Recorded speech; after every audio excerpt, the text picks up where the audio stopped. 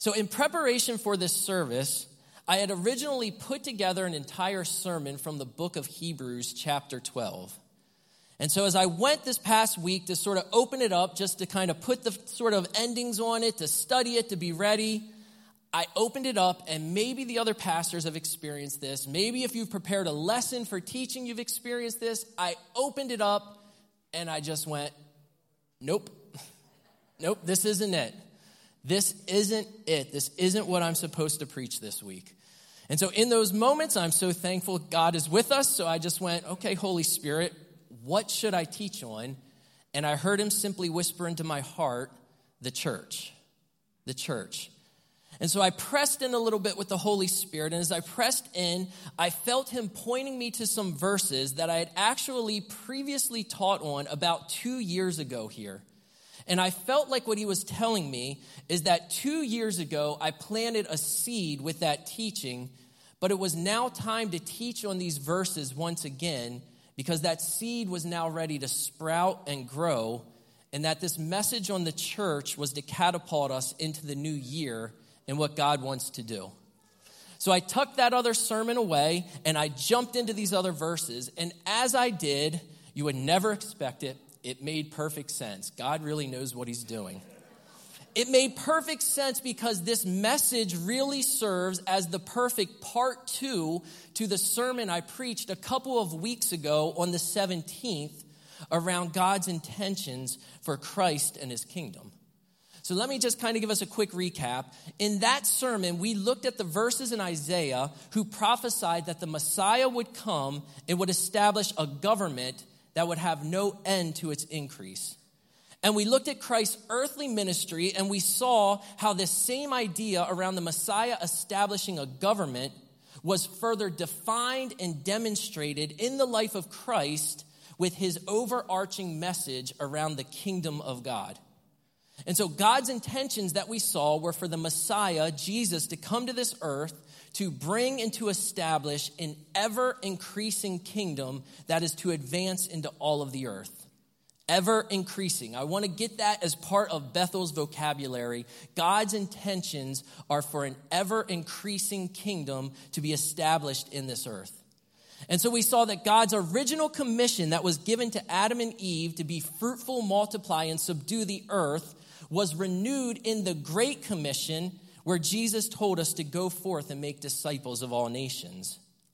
And so today what we will do is we will dive into this idea of the church to see God's intentions for us and how we play our part in this.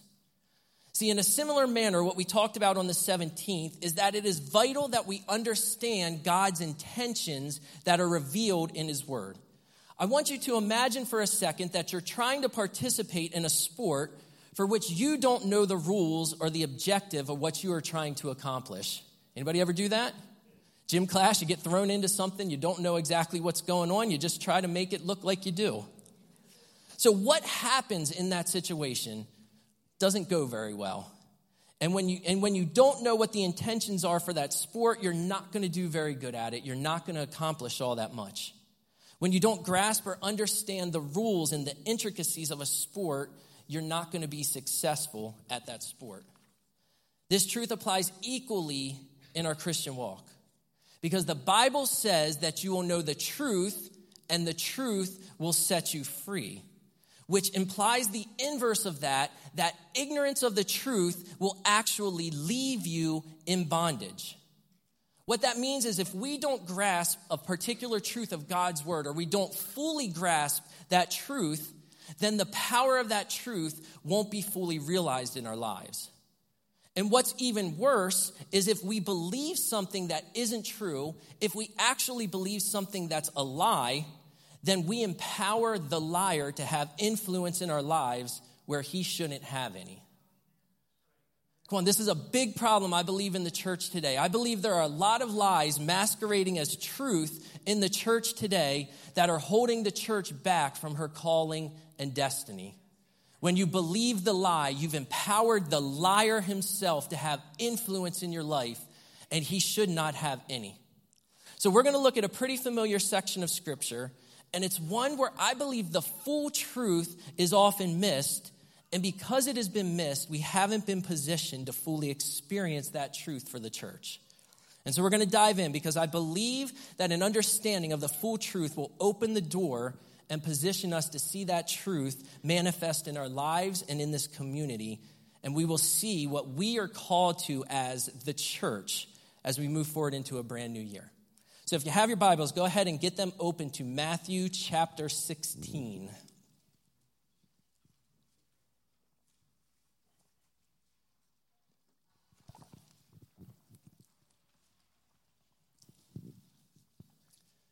They're up here on the screen. We're going to read verses 13 to 19. It says, when Jesus came to the region of Caesarea Philippi, he asked his disciples, who do people say the Son of Man is? They replied, some say John the Baptist, others say Elijah, and still others Jeremiah or one of the prophets. But what about you, he asked, who do you say I am? Simon Peter answered, you are the Messiah, the Son of the living God. Jesus replied, blessed are you, Simon, son of Jonah, for this was not revealed to you by flesh and blood, but by my Father in heaven. And I tell you that you are Peter, and on this rock I will build my church, and the gates of Hades will not overcome it. I will give you the keys of the kingdom of heaven. Whatever you bind on earth will be bound in heaven, and whatever you loose on earth will be loosed in heaven. So this is an often taught on, often quoted set of verses. And I fear that sometimes when you teach on verses that we've heard so many times, you kind of have this tendency to maybe just sort of zone out. Like, I've heard this before. I know what's going on.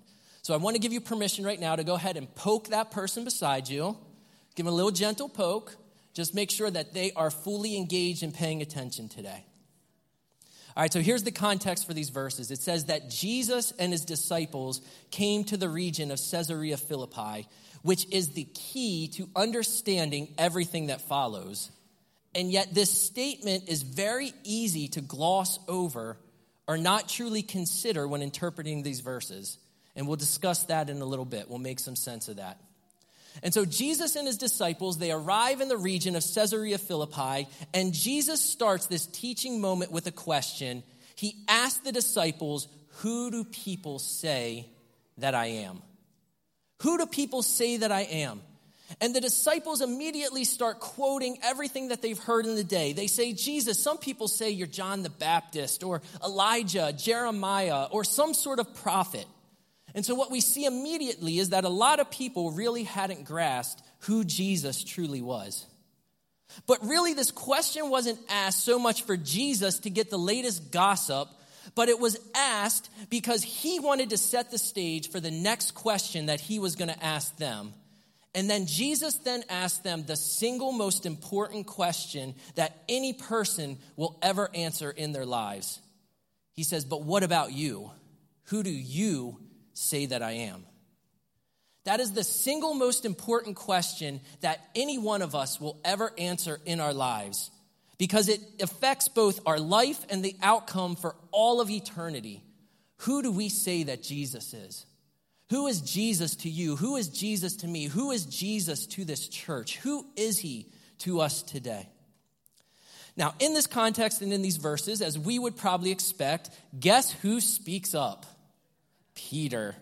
Gotta love Peter, man. I love Peter. I really do. And we give Peter a lot of grief, and we love to point out all of the times that Peter messes up and falls flat on his face. You hear that all the time. But we need to give Peter some credit here, because Peter absolutely nails it. And he receives revelation directly from the Father. And that revelation is that Jesus is far greater than what these other people are saying. Jesus is the Messiah. Not only is he the Messiah, he is the Son of God. And now here's where we really need to focus in, because this next chunk of Scripture is so rich in meaning and purpose, but it has a lot of wordplay going on. And we need to grasp that if we want to get the fullness of this teaching. And so Jesus replies to him. He says, blessed are you, Simon. Simon means one who heard. And then he says, I call you Peter. Peter means rock. So Simon lives up to his name as one who hears, and he receives a revelation about who Jesus is. And because he has received this revelation around the greatness of Jesus, that he's not just a prophet, but he is the very Son of God, he is now prepared to understand who he is. And so Jesus says, Peter, you're a rock. See, if you want to know who you are, what you are created for, you first have to know who Jesus truly is. If you want to know the calling on your life, you need to know who Jesus is. Because the revelation of who we are can only come from first having a revelation of who he is, because the calling on each of our lives is so big and eternally significant that we must first grasp the immensity of the power of the one who is eternal. The calling on your life is eternally significant. Colossians 3:3 says our life is hidden with Christ. Meaning if you want to know who you are, it's only found in first knowing who he is. See, it's no wonder that the world and even many believers seem so lost. It's because they're trying to find who they are outside of knowing who he is. But creation can never understand what it's created for outside of knowing the Creator. And we have a world of people that are just running around trying to understand who they are. But the Bible says if you want to know who you are, you first need to understand who he is. See, we as believers, we as a church need to grasp the overwhelming greatness of our God if we are going to do all that he has called us to do. See, each one of us has a calling on our lives to impact what will last for all of eternity. I want us all to leave here today recognizing that fact, that your life and the way you live it impacts what will last forever. And it could be in a positive way as we serve the Lord and we do what he's called us to do, but it could also be in a very negative way if we don't step up and be everything that he created us to be. See, if what you believe is the calling on your life isn't bigger than what you can accomplish through your own strength, I want to encourage you to press in for something bigger today, because we serve an overwhelmingly amazing God. If the calling that we see for this church doesn't terrify us and scare us a little bit, then we need to press in and get a greater revelation, because God is calling us to greater things than what we can even imagine. See, this is what Jesus is doing here with his disciples. He is making sure that the disciples understand exactly who he is. He's making sure that they don't see him as just another prophet, as just a good teacher, as a good man. He is making sure that the disciples understand that he is God himself, God in the flesh. He is the omnipotent, omniscient, all-powerful one. And the reason he is doing that is because he goes on to release what I believe is the most powerful sequence of truth in all of the Bible for the calling on the church. And Jesus tells them this. He says, on this rock I will build my church, and the gates of Hades will not overcome it. All right, so here's where I need you to really focus in with me this morning. All right, really focus in, because I propose to you that the way these verses are sometimes interpreted is not fully grasping what Christ is saying. And if we don't grasp that full truth of what he's saying, then we won't be able to walk in the fullness of that truth. See, I propose to you this morning that the rock upon which Christ said he would build his church and the gates of Hades are actually one and the same. Now, this may be a little bit different than what you have been taught or what you've heard. There are two other ways that people will typically translate this verse. So some people, they teach it this way. They say that when Jesus says, upon this rock, he's referring to Peter. Right? In other words, Jesus is saying, Peter, you're a rock, and upon you, I will build my church. In other words, Peter, as a leader of the early church, is a rock upon which the church will be built. Now, this has some validity because Paul would teach in Ephesians 2 that God was building his house on the foundation of the apostles and the prophets. But I don't think that is what Christ was saying, nor does the original language in the Greek actually lend itself to that interpretation. Now, others teach it this way. This is probably one of the more common ways that this is taught. Other people teach that the rock is Jesus. In other words, Jesus is saying, you are Peter, you're a rock, and then upon this rock, pointing to himself, I will build my church. Now, I believe there's some validity to that as well because Jesus is obviously the foundation of everything. That same verse in Ephesians says that Christ is a cornerstone. But I actually believe there's a third way of interpreting this verse, which is the one that best fits the context, has historical backing, and is actually the most valid. And when you understand it, it unlocks an amazing truth that can be easily missed. All right, you still with me? You good? All right, so earlier I said that the fact that they traveled to Caesarea Philippi was the key in understanding these verses. So let me give you a quick history lesson. Caesarea Philippi was a city around 120 miles north of Jerusalem, about 20 miles north of the Sea of Galilee, where much of Jesus' ministry was done. Now, at the time of Christ, this city was one of those places that a good Jew would never travel to. Never. In a million years, a good Jew would never travel to the region of Caesarea Philippi. It was completely off limits.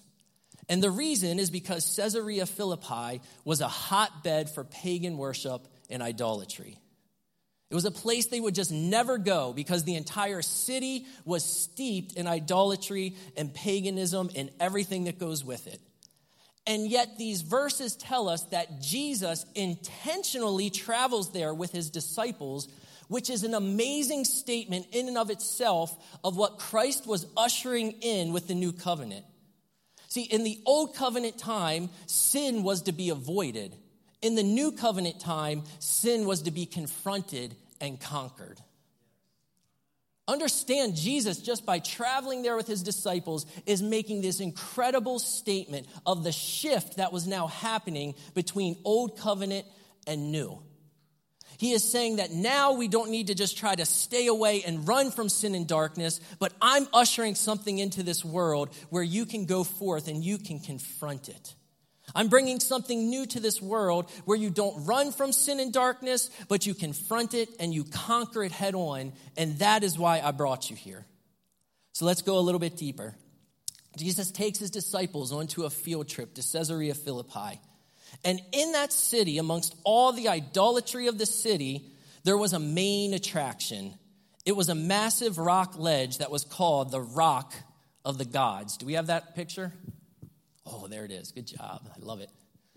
So in that city, this is in the city of Caesarea Philippi, this was the main attraction. It was the Rock of the Gods. The Rock of the Gods. Now, at the time of Christ, it would have looked like this. Can we pop that next slide up? There we go. Might be a little hard to see, but at the time of Christ, this is what that rock ledge looked like. On the far left, you'll see that there was a temple that was built to Caesar, where Caesar worship took place. Beside it, there was a temple built to the Greek god Pan, who was a Greek goat god. And that is all built by that cave opening that you saw on the previous slide. Now, at these temples, what you would see is that you would have worship to Caesar as a god. You had human sacrifices taking place. And you had all sorts of detestable acts at the temple for Pan, including prostitution and lewd acts between humans and goats. Understand, this is some darkness. This is a really bad place. Now, the belief of the world at that time was that the Rock of the Gods was a doorway to the underworld. That cave opening was referred to as the gates of Hades. So follow with me here. We have the Rock of the Gods that contained an opening called the gates of Hades at this location. And that is why I proposed to you this morning that when Jesus says this rock, where he would build his church in the gates of Hades, he is referring to one and the same thing. See, this verse is best interpreted as Jesus saying, Peter, you are a rock, and then on this rock, pointing to the Rock of the Gods, I will build my church, and the gates of Hades, still pointing to this exact same thing, will not overcome it. See, what Jesus is showing his disciples is that his plan and his intention for the church is that they would go forth to the very darkest places, the very strongholds of hell, and through the power of the Holy Spirit would bring victory to those very places.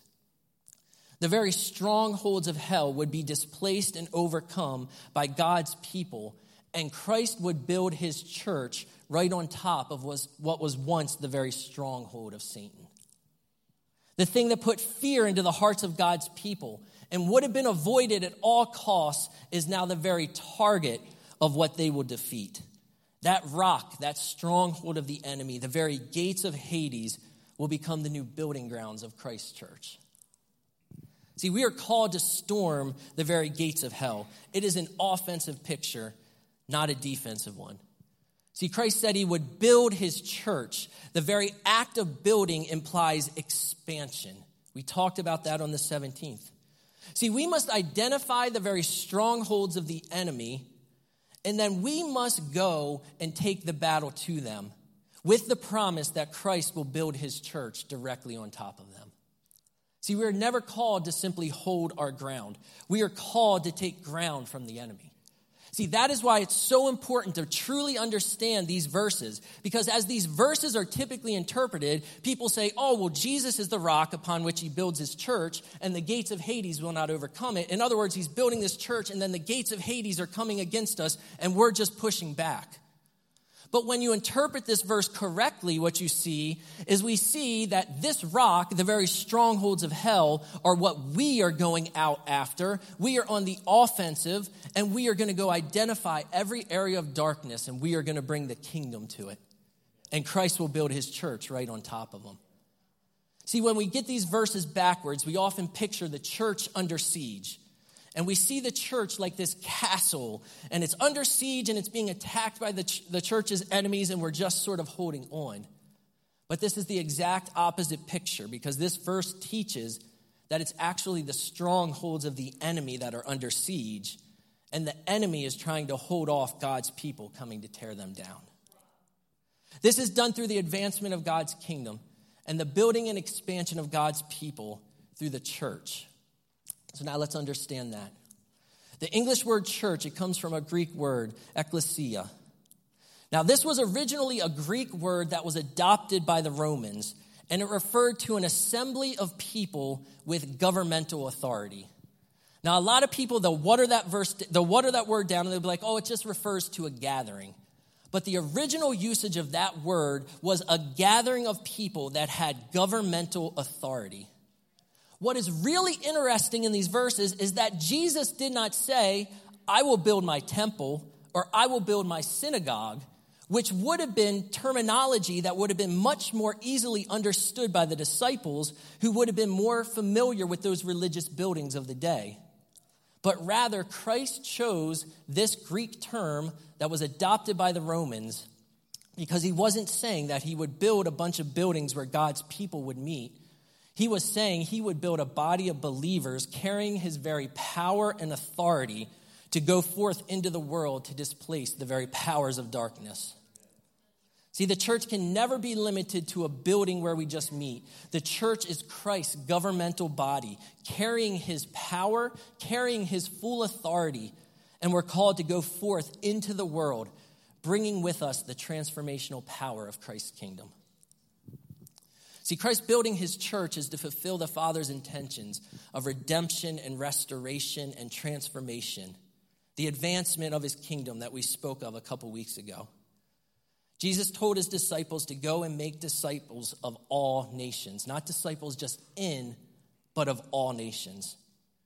See, the church needs to think bigger today because if you read Psalm 2, it tells us that Jesus, the Messiah, died to receive nations as his inheritance.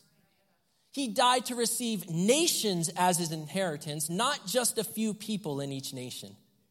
Now, I'm not standing here before you today saying that every single person in nations are going to be saved. I'm not saying that. But what I am saying is that the influence of God's kingdom, his government, his authority, and his church should be paramount. It should be operating. It should be advancing in every single nation. Now, I know this is a challenging thought to many today because we've been taught so many other things. See, people may say, I don't believe the church can win nations for Christ. And we won't if we continue to believe that way. Because everything is received by faith. Faith is built on belief. We will never receive something that we first don't believe for. But if we believe Jesus at his word, the church can rise up in faith to play our part in seeing this done. See, here's a problem that I kind of see in the church today. See, the church needs to learn to understand the difference between a problem and the solution. See, the church has a PhD in identifying problems, but we often flunk out of grade school when it comes to the solution. Let me help you understand what I mean here. The modern church loves to quote left and right, up and down, over and over and over again. Oh, in the last days, there's going to be difficult times and problems. And then we spend hours pointing out every single problem that we see in society. Now, the Bible does say that, but think with me for a moment here. I want you to imagine getting a math problem for homework. And I know some of you hate math. How many people just hate math?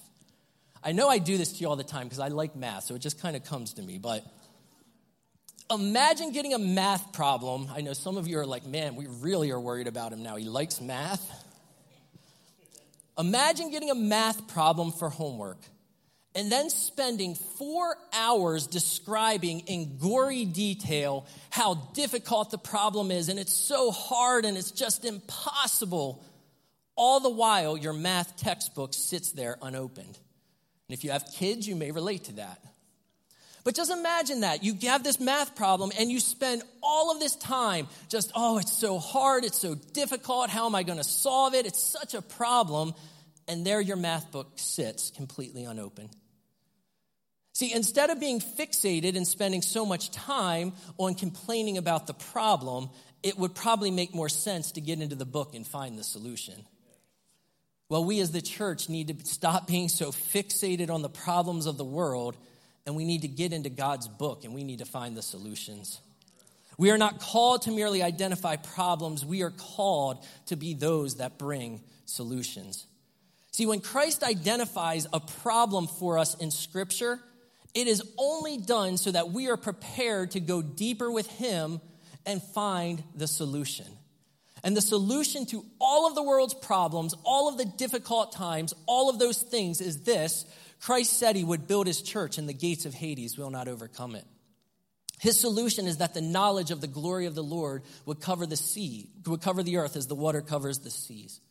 His solution is that the kingdom would grow like a mustard seed, becoming the largest tree in the garden. Or that it would be like leaven that permeates throughout the entire dough. His solution is that we would arise and shine because our light has come and the glory of the Lord rises upon his people. See, if we quote verses about the difficult times of the last days, that's fine, but we had better then quote the incredible verses about God's solution. See, what do we do with a verse like Isaiah 2:2? It says, in the last days, the mountain of the Lord's temple will be established as the highest of the mountains. It will be exalted above the hills, and all nations will stream to it. See, this is the solution to the problem of the difficult times of the last days. It's for Christ's church to arise and be the source of bringing God's solutions. See, yes, Christ did say that there would be difficult times. There always have been. I'm not downplaying the evil in our society. We all recognize that Satan is like an injured animal that's thrashing out. He had his head crushed, and it's being crushed under the church even today. Yet, what I can't seem to get away from, and what I can't help to think about, is that when Christ was telling his disciples that he would build his church and the gates of Hades wouldn't prevail, he and his disciples were probably staring at temples where there was worship to Caesar. They were potentially staring at human sacrifices taking place. They were potentially staring at lewd acts between goats and humans. See, Christ did not take his disciples to the safety of the temple to teach them on how he would build the church while tearing down the strongholds of Satan. He took them to a stronghold of Satan. He showed them the very rock and the very gates of Hades and said, this is where I'm going to build my church. See, I don't believe any verse about the difficulties that the world would face has the final word. I believe the final word comes from Jesus and what he can do through his church if we will rise up to become what God created us to be and if we will do what he has called us to do. Now, what these verses are clearly teaching and what we must understand is that true transformation in our neighborhoods, our communities, and our world will not come solely from inside the four walls of this building. Now, lest anyone misunderstand me, I am not downplaying the importance of what we do here. Coming together as a body is vital if we are going to fulfill these verses, if we are going to do what God has called us to do. Sunday is my favorite day of the week. It really is. Who else, Sunday is your favorite day of the week? You're all guilted into saying that. Some of you like Saturday. I know it. Don't lie. Sunday is the best day of the week. So we must gather together. We must come together. But we must understand the reason why we meet. Why do we meet here? Well, to answer that, we must understand the purpose of the Sunday morning service. Why do we do this? Here's the thing. I would liken the church building to our headquarters.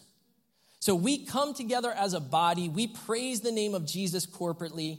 We encourage one another. We lift each other up in prayer. We bring our giftings and our talents for God to use. We get equipped and filled with the Spirit, and we strategize as one body so that we can go forth during the week to tear down the strongholds of Satan in our world. See, it's like a huddle in football. The team, they huddle up, they get together, they know what the play is so that they're all on the same page. See, that's one of the most important things about a Sunday morning service is we come together so that we're all on the same page, moving together in unity and in unison. So we must continue to meet like this as a body so that we are all moving together in one direction. But we must understand that what we do here on Sunday mornings, what we do on Wednesday evenings is preparation for us to go out the rest of the week into the places where the strongholds of hell exist, and we take the battle to them. We take the battle to them. If the worship team wants to come on up and start preparing. See, the church has become highly defensive, but if we want to change the world and truly impact our community, then we have to go on the offensive. We must get outside of the building and be the church 7 days a week, 365 days a year. And 2024 is a leap year. We have an entire extra day to make an impact. All right, we need to make a greater impact. We got an extra day. If we want to impact society, we must go into that society and take the kingdom to it. We are the church, and we must be the church everywhere we go, at our jobs, at school, at the stores, at the gym, in our homes, in our neighborhoods, in our communities. See, every person here is a full-time minister of the gospel. See, the day you said yes to Jesus is the day that you were called into full-time ministry. Now, I'm not saying that you need to be a pastor or a missionary, an evangelist, or any of those things. The world doesn't need everyone to be pastors.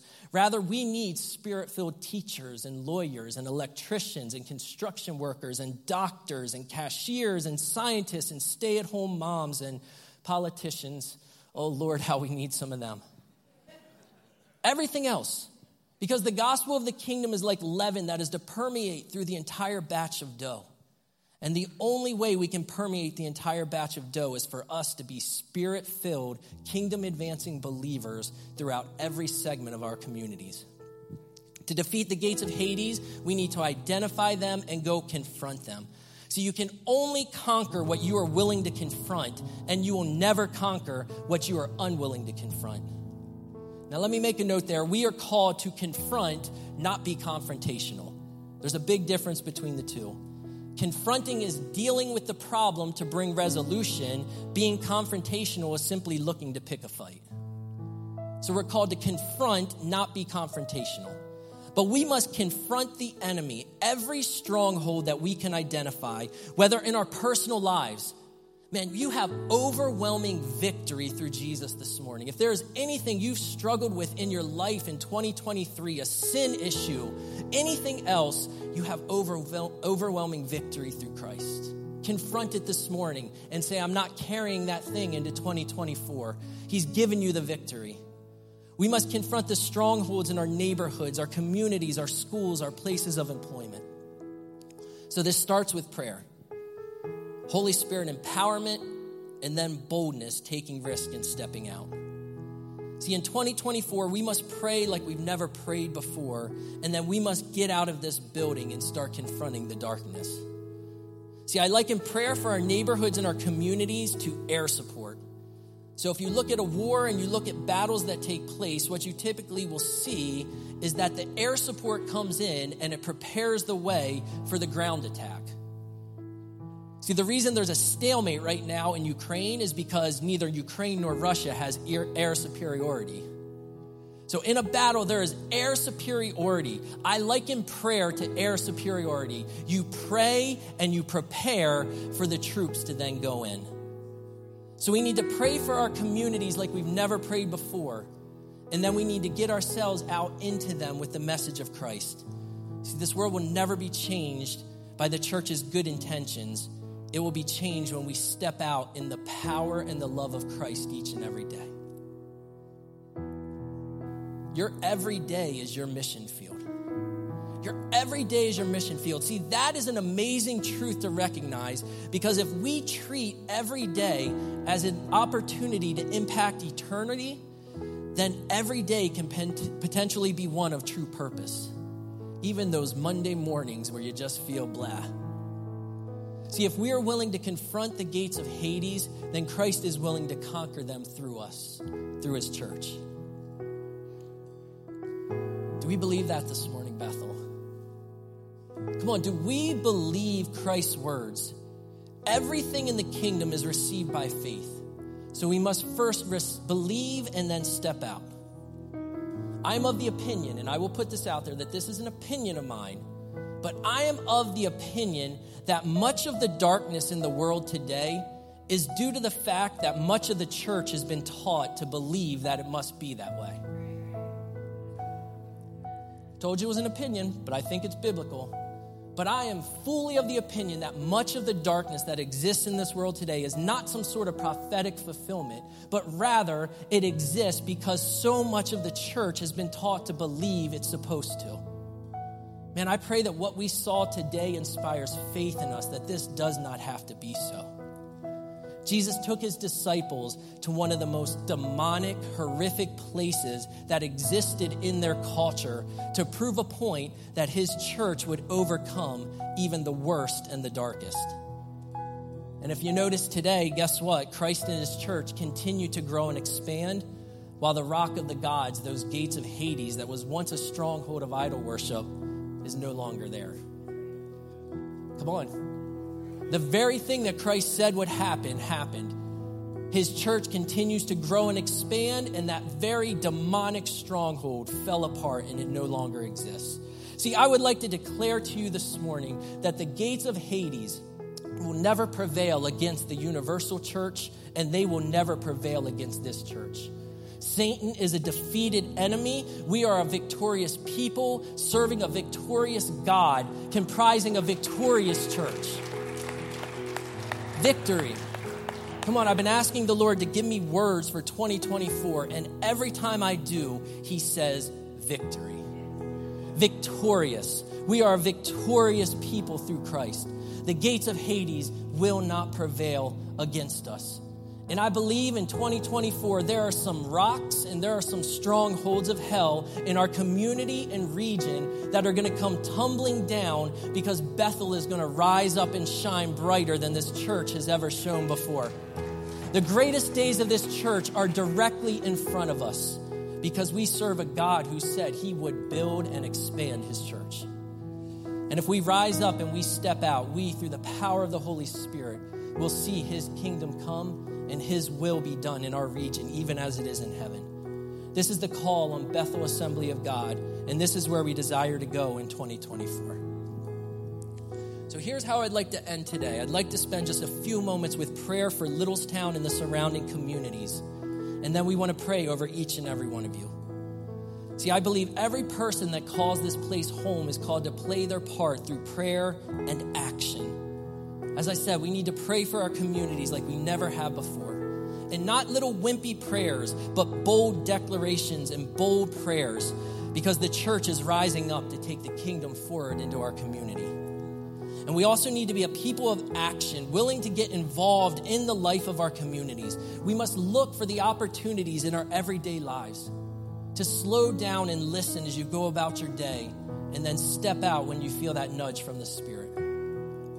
As individuals and as a corporate body, let's dream for how God can transform our communities. And let's pray and ask God to show us the strongholds that we need to confront. And let's be bold in the coming year and letting people know that they should be here with us.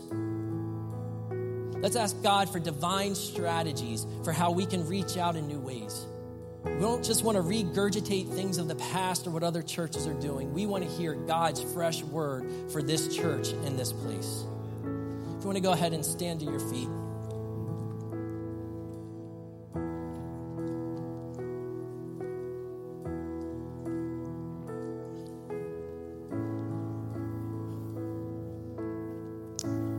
We are in some exciting times for the church and for this church. I believe 2024 is going to be a radical year of growth and impact if we all work together as his body and play our part that he has called each of us to. So next week, with the first Sunday of 2024, we are going to kick off a sermon series in the book of Acts. We're going to spend a lot of time in the book of Acts in this coming year. And we're going to jump into the new year seeing how Acts was never intended to be a history lesson, but rather a picture of what any church can be when they walk with the Holy Spirit. And I am believing that as we look at these things, we are going to see a radical outpouring of the Holy Spirit that empowers us and takes us deeper into all that God has for us and for this community. All right, you want to be here next week, all right? Because next week, we are going to unveil Bethel's new mission statement. All right, how many people are excited for that? Not saying there was anything wrong with the old mission statement, but this is a new season. And with a new season, you have a new mission from God. And so we have been spending time as a pastoral staff pressing in to hear what the Lord is saying. And so next week during the sermon, we will unveil Bethel's new mission statement. You don't want to miss it. I'm so excited for this coming year. I'm so excited for what God is going to do. Because I cannot wait to just serve alongside of you and see the incredible impact God's going to make in 2024. It's going to be an exciting year. If you could go ahead, just put your hands out before the Lord. Father, we love you. We thank you. You are so good. We stand here as a united body saying we are your church.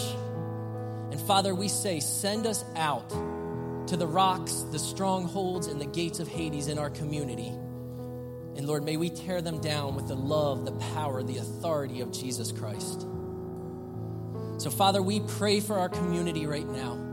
We pray for Littlestown and the surrounding communities, every community that is represented by a person here, this entire region. And we pray, Lord, in 2024, you would use this church to tear down the strongholds of the enemy. That you would use this church to shine light into every place of darkness, that we would shine forth, Lord, illuminating those things for you. And we pray, God, that we would see a year of radical growth and radical impact in you.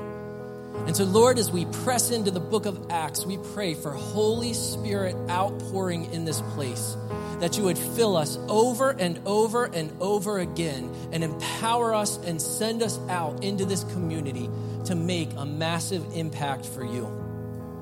And so we submit ourselves to you, Lord Jesus. We love you. We thank you. We know you are going to do amazing things. Through it all, one thing, may the name of Jesus be glorified. Not the name of any individual, no pastor, no church, but may the name of Jesus be exalted and glorified in Littlestown and the surrounding region. For the glory of your name, Jesus, we love you. We thank you. It's in your name we pray. All right, so hang tight with me for a minute here. There's one more thing we're going to do today. And do we have any of the ushers? Could we go ahead and get those middle doors propped open a while? All right, so here's how we want to end this service and the last service of 2023. When the pastors met in staff meeting, I just had this thing where I'm like, man, I just want to pray for every single person at the church. And they were all like, yeah, we'd love to pray for every person at the church. That's great. So that is what we're going to do today. The pastors and the staff, we would just love the opportunity to pray over every single one of you. And so we're going to do that this morning with a fire tunnel. right? Now, some of you may be like, what the heck are you talking about? Am I allowed to say heck? Am I allowed to do that? All right. You're saying, what is that? Okay, well, maybe you've heard of a prayer line, right? So a fire tunnel is just a prayer line, but better. All right, so it's just sort of a prayer line on both sides so that when the Holy Spirit just shows up and it just gets all captured in there and there's nowhere for it to go but to get you really good. So what we want to do this morning, in a second I'm going to have all the pastors, if they can go just kind of line up, their spouses as well. If you can just line up at those back doors, we're going to invite every single one of you to just walk through our fire tunnel. And so this may be some organized chaos. And so if this is just chaotic, just forgive me. You know I love you. And so, we'll just roll with it. But here's what we're going to do. We're going to have all of our pastors line up where those doors are on each side. And then we are going to just invite all of you to just kind of work your way. And we can do it row by row so it's not so crazy. To just sort of come here, come to this center aisle. And then if you just want to walk right back through this aisle here, and just let us as a pastoral staff just lay hands on you and pray for you, each and every one. We're just believing God is going to do some amazing things right now. He's going to pour out His Spirit. As you walk through there, the fire of the Holy Ghost is just going to grab a hold of you. You may need healing in your body. You just receive that. You may need a touch in your finances. You just receive that. Now, if you want to take your stuff with you and you just want to go and just keep riding on into the sunset, that is perfectly okay. If you just want to hang around for a little bit, oh man, it's getting good here now. You can just kind of come back in through one of the side doors and grab your stuff, hang out, fellowship a little bit. But we just want the opportunity as a pastoral staff to pray over all of you this morning. So do I have an usher that can just kind of help? Thank you for listening. You can find us online at bethelag.com or on Facebook at Bethel Assembly of God, Littlestown, Pennsylvania. Our services are also live streamed every Sunday on our YouTube channel, Bethel AG, Littlestown, Pennsylvania.